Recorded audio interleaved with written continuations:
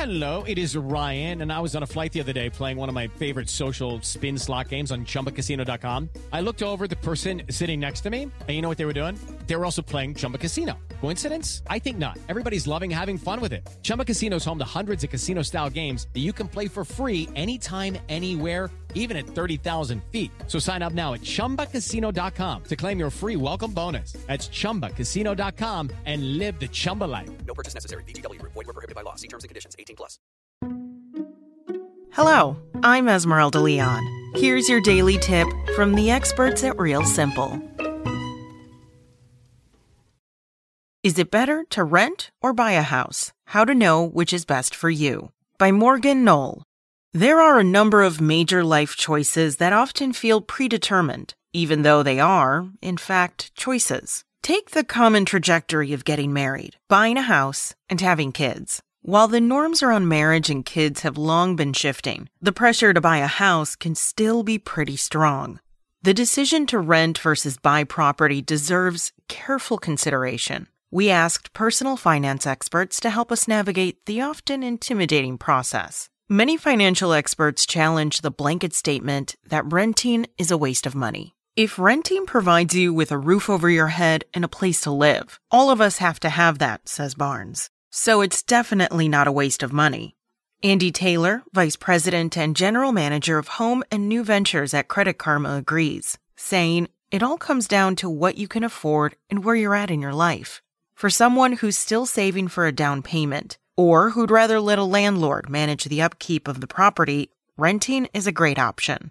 Or maybe you're exploring a new city, or trying out how a neighborhood feels," Taylor says. If your goal is to take the most cost-effective route, it's important to compare all the numbers involved. In some cases, purchasing a home can save you money on your monthly expenses. You may find that what you'll pay on a monthly mortgage is less than what you'd pay in rent for a comparably priced space, even as you're building equity, Taylor says. However, that widely circulated argument that renting is throwing away money can also be applied to certain situations of home ownership. The return in the stock market on investment might be averaging at about 10% year over year, says financial expert Shang, host of the Money Confidential podcast. And the average annual growth in home prices might be 4% a year. If I'm talking to an average person who's considering putting money into the stock market versus trying to build equity slowly into a home, I just look at those two numbers and I say that doesn't match up. Shang says, "You're actually throwing away money by buying that house. The vision of having your very own home can be a beautiful thing, but that vision doesn't often include the upkeep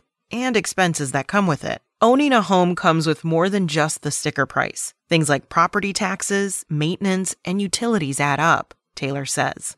Taylor recommends that you assess your financial standing once you're ready to own a home. Are you secure in your job? Do you feel confident you're in a position to continue earning a steady income? How's your credit? So how much money do you need to buy a house? Barnes suggests calling in help from an expert like a mortgage lender because they can provide you with a checklist and help you create a plan. Sometimes you might be financially ready to own a home, just not in the place you're currently living. For example, you may be more than able to afford a home in a state like Michigan, but the same or less amount of real estate could cost you twice as much in a city like New York. Conversely, if you're living in an area where the homes are out of your price range, you'll have to consider whether the dream of owning a home is worth moving to a more affordable area. Sometimes you don't have to pick just one option. If you're financially ready to buy a home, but aren't ready to give up your renter lifestyle in a more expensive city, consider buying a property elsewhere and continuing to rent where you are. You can also invest in a home to rent it out.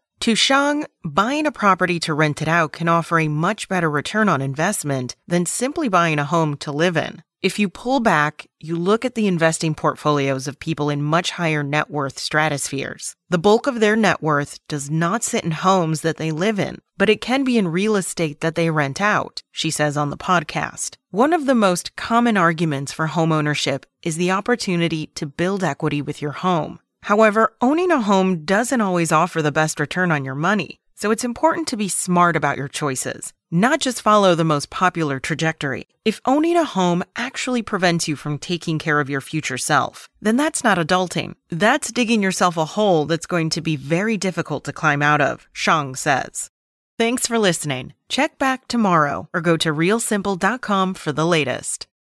When you need mealtime inspiration, it's worth shopping Kroger, where you'll find over 30,000 mouth-watering choices that excite your inner foodie. And no matter what tasty choice you make, you'll enjoy our everyday low prices, plus extra ways to save, like digital coupons worth over $600 each week. You can also save up to $1 off per gallon at the pump with fuel points. More savings and more inspiring flavors make shopping Kroger worth it every time. Kroger, fresh for everyone. Fuel restrictions apply.